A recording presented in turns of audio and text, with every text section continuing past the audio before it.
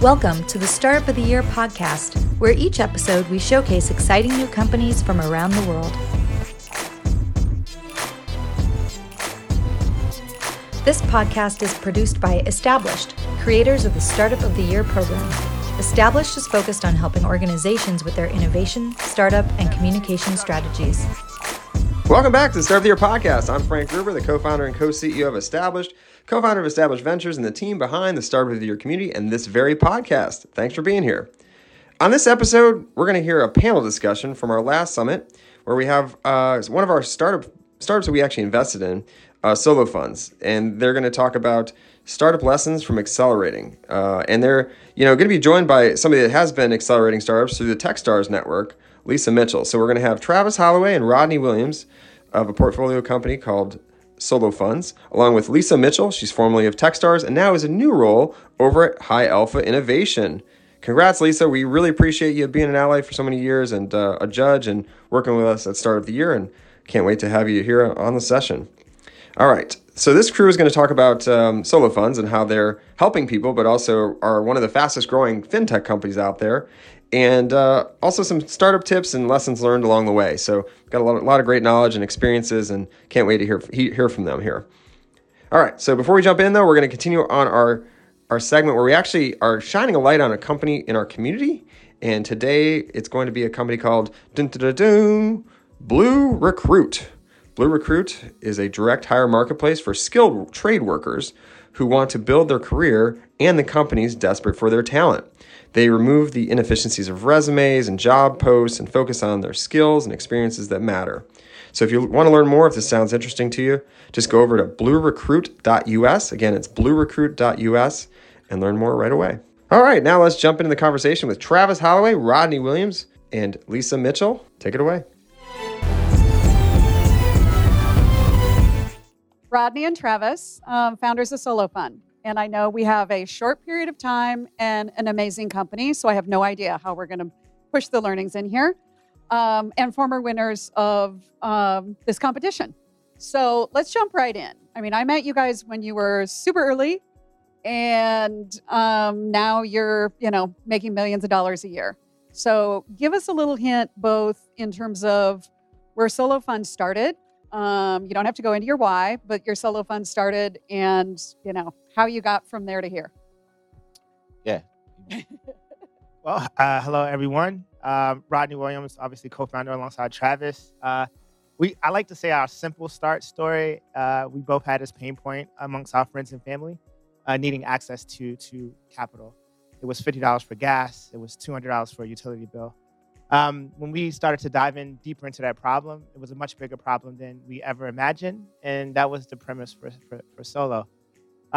Travis then made his way across the United States, starting out originally in New York City, made his way to Columbus, Ohio in an accelerator, to then Cincinnati, Ohio, to then Kansas City. Techstars. Then to Los Angeles. And it's been obviously a long journey. Today, we started out, it's all about like loans funded, how many people we're going to help. Today we are helping over, 50,000 people a month. We do about 20,000 loans a month. We've surpassed what everyone thought. We can clap up for that. Thank you. Yes. So Travis, tell me, what is that trajectory going to look like in the next year? I mean, it's been like consistent 20 to 30% month over month growth for like almost 2 years. We are one of the fastest growing fintechs that most people have never heard of. I think that'll change this year. We're starting to, market a little bit more openly and forcefully, both on radio, and you'll start seeing some TV later this year. But, the organic halo of this business and really solving a need that so many people have, 80% of our country in 2020 was waiting on $600 from the government, right? Food insecurity lines, miles long. And we knew that this was a problem much before, COVID was a household name, and people need access to capital. And by solving that need, it's only become more and more prevalent, how important this small dollar capital is. And, for people who are actively looking for yield, I mean, obviously we know some of the names, the Robinhoods, the Coinbases, et cetera. we've known people were actively looking for yield for just as long as, right? We just weren't building this business yet. But what we've been able to provide is industry leading return, and that's been growing the business. And that's where we don't see any slow up. We only see ourselves continuing to fund more loans.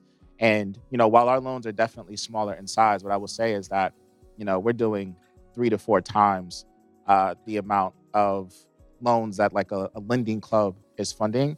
We're doing 3 to 4 times what they're doing on a monthly basis.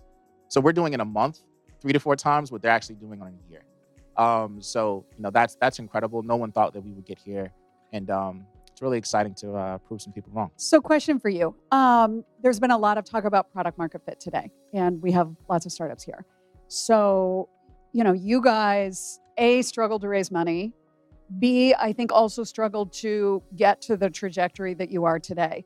Can you talk about what were some of those lessons of things that you were outsourcing, that you realized that you had to insource, et cetera, that helped you turn that corner that you can suddenly put the gas on? We'll both take this one. I can start. We shouldn't have had to get to the trajectory that we are today to raise the amount of capital that we have. That's the plight of having this skin color. I'll just be honest. And it's been really frustrating.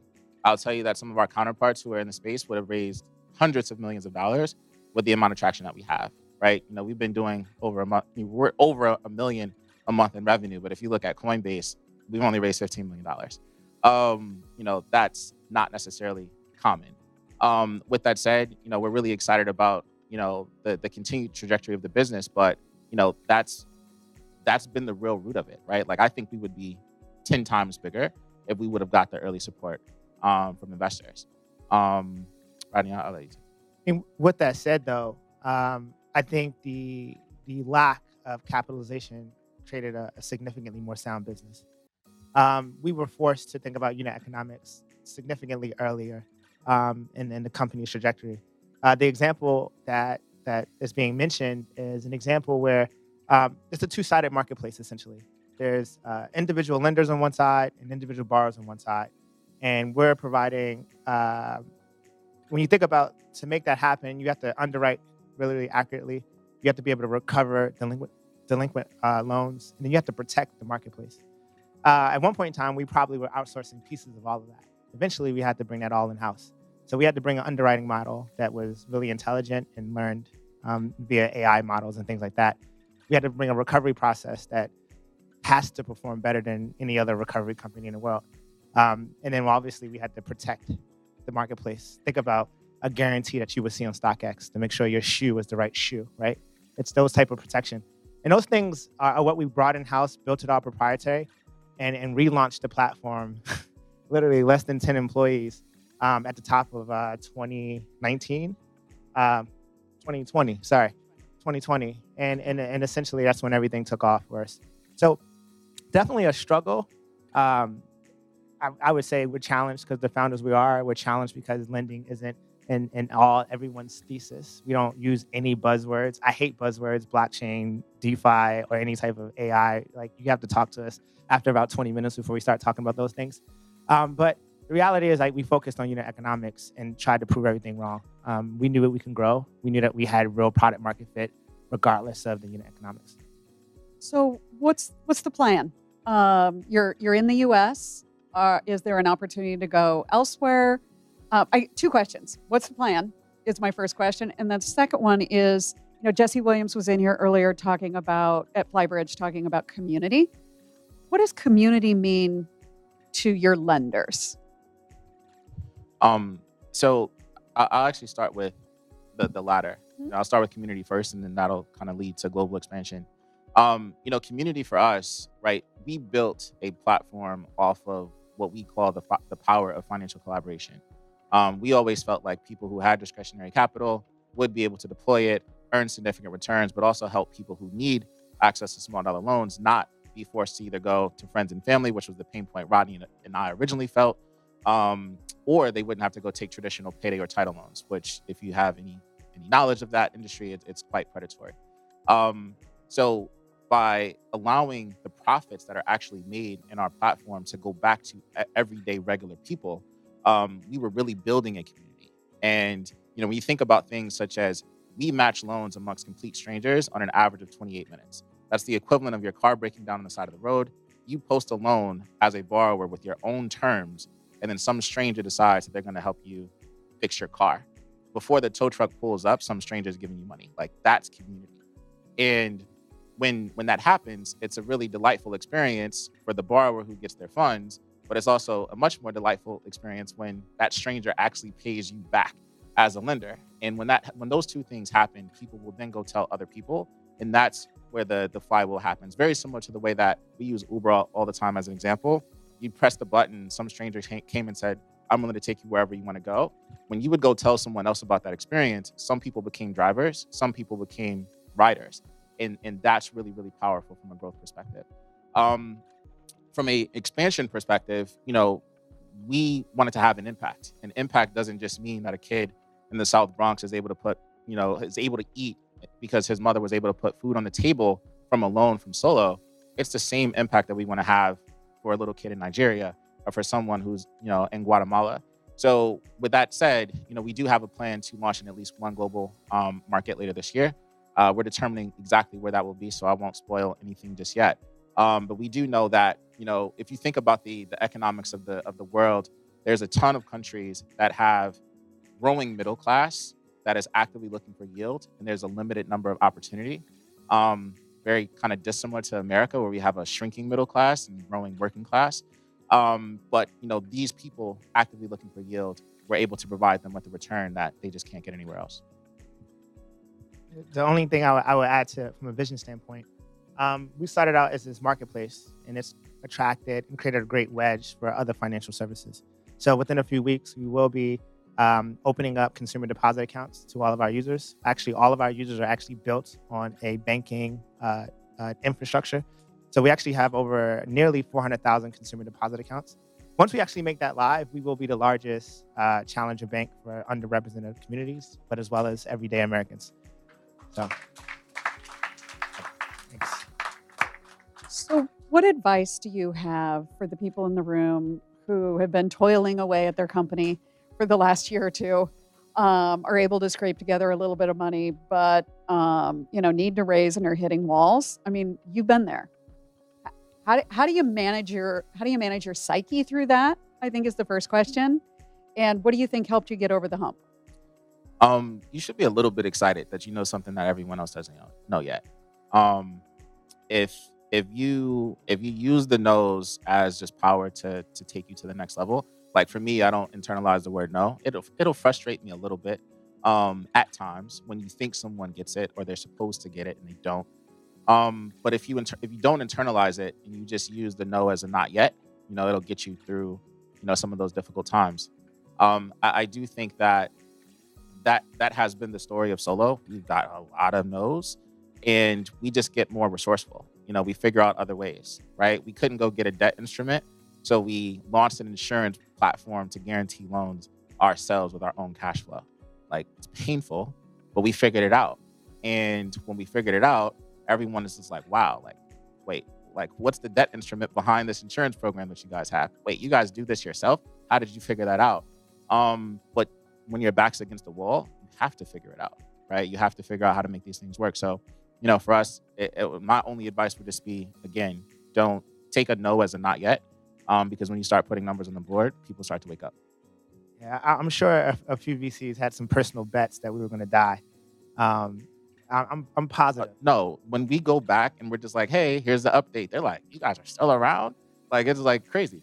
Yeah, I mean, there was times where we were in 2020 that we're talking to investors, and we're literally raising for the payroll.